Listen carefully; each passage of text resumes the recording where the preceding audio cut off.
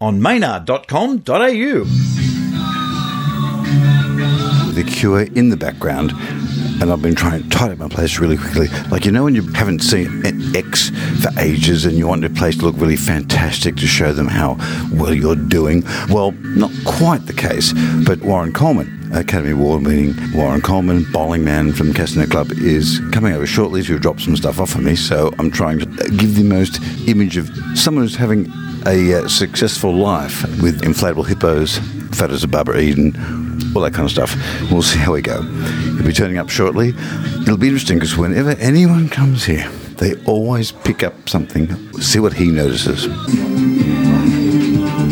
Look at this, Maynard. As I said earlier, you want your place to look good. On first opinion, what's the thing you notice, Warren? What I really notice and do love very much is your view, Maynard, and also the way you've not only framed it with a frame, but you've set the room in a way around this fabulous view of, particularly this time of night, the silhouetted shapes of buildings nearby and the beautiful blue sky. There's Barbara Eden, and behind you, Tim Ferguson's painting of Flacco. Yes, no, I recognise him now. It's the nose. My bedroom is very ordinary.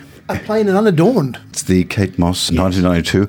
But do you know what calendar you can reuse next year, Warren? Gee, no, I'd love to find out, and I'm sure you'll tell me. 1983. Oh, thank God. Hi there, folks, I'm Bowling Man. I came from the skies with a plan. Yeah, I'm Bowling Man. I'm from another world. I come to talk about bowling to the boys and girls. Come on, learn fast, don't be slow. 10-pin bowling is the way to go. Bowling's good, bowling's great. The most important thing a lifeform can undertake. That's 10-pin bowling. Not Mark Bolan, because he's dead. He had a car crash. He had a car crash and he went into a tree. For people that are wondering about the Castanet Club, how would you basically describe it in a capsule description? They're a bunch of really, really crazy people who have no idea what they're doing, or at least trying to pretend that they have no idea. And in showing that they have no idea, they often reveal they had some idea in the end. And you'll only know that if you ever see them try to not go where they're to try to go. What do you think about Steve Abbott's thing? Is that it was middle-class people looking for approval and trying really hard? Steve will have some truth there'll be some truth in that description, but I don't know that all of them were trying that hard. Give my regards to Broadway. It was a long time ago. What is the thing that's turned up and you've gone, wow, I didn't know that was going on? That's an interesting question. There are so many things that I didn't know were going on. That would take a longer book than I've got. You knew that Glenn and Johnny were going off to the Fantastic Club on a Saturday night in Melbourne, and they went to the Fire Island in Edinburgh as well. I went to Fire Island with them. It was one of the few places I've actually been goosed.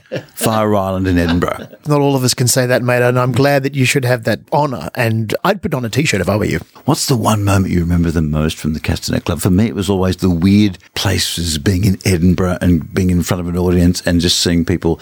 Ronnie Corbett was at our show, that kind of thing. Yeah, well, what's one of the ones you remember? Honestly, there are so many that it's hard to recall, but you can never lose the strange feeling that you are standing in a costume that you might have worn when you were 12 in front of several hundred people you've never met, and they've all had a few drinks and you're all about to go on and try to do things that will amuse them. And when you come off and you've actually done that, the fact that somehow that alchemy has taken place is always surprising to you, and it's sometimes I think more surprising to you than it is to the audience. Is there anything that, because you've obviously done some major projects since, that it's held you in good stead being with the Castanet Club? You're going, well, that didn't go well, but like, hey, we did this. There's always the fact that you've actually done that kind of tomfoolery on such a ongoing basis for such a long time helps you down the track, because you realise that nothing really can be as stupid as putting 20-cent pieces up your ass and walking round and round a room, then dropping them accurately into a cup. Very few other people at the Oscars have ever done that. Most people don't get to see what goes on here at the Maynard International Studios Annex. I was surprised to see that you had such a fabulously delightful little SpongeBob SquarePants. Not that there's anything about SpongeBob that doesn't say Maynard to me. I thought was really kind of special. Favourite episode of Lost in Space, favourite episode of Star Trek.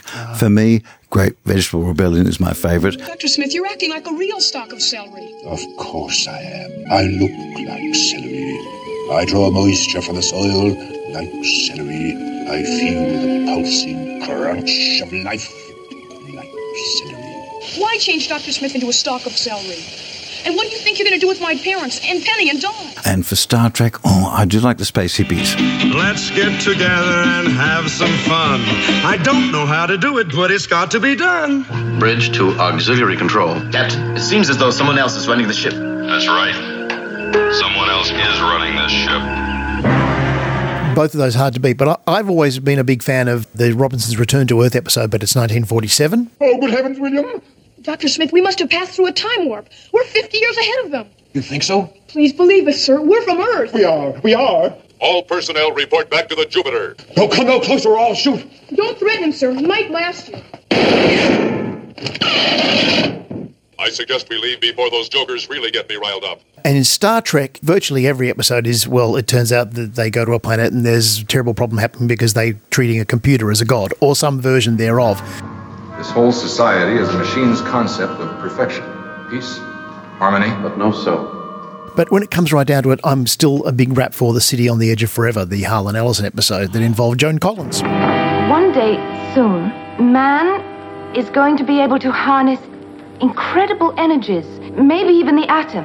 I find her most uncommon, Mr. Spock. Play a bit of the music.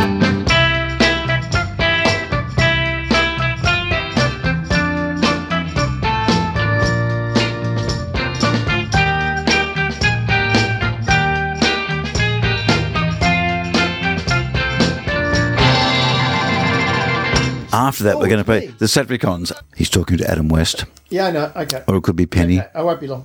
I don't know where the hell I am either, Maynard. That's what I love about you. 1 and 2 and 3 and 4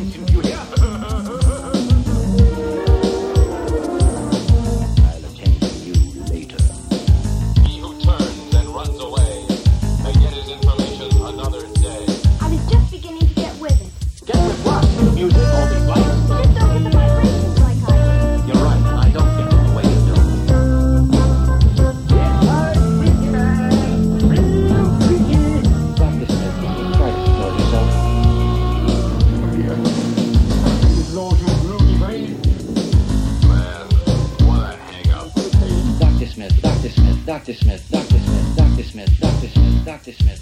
Move Jenkins out when all hands are needed. Allow me to introduce myself, Dr. Zachary. Dr. Smith, Dr. Smith, Dr. Smith.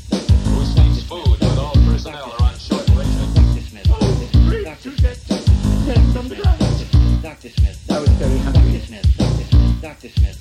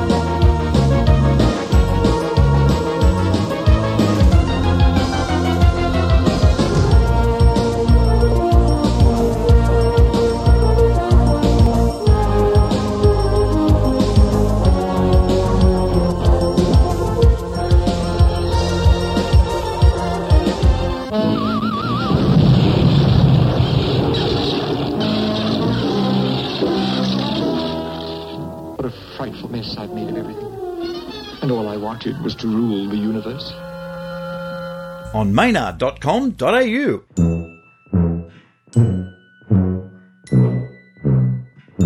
AU. Bryson and Hume. Everything digital.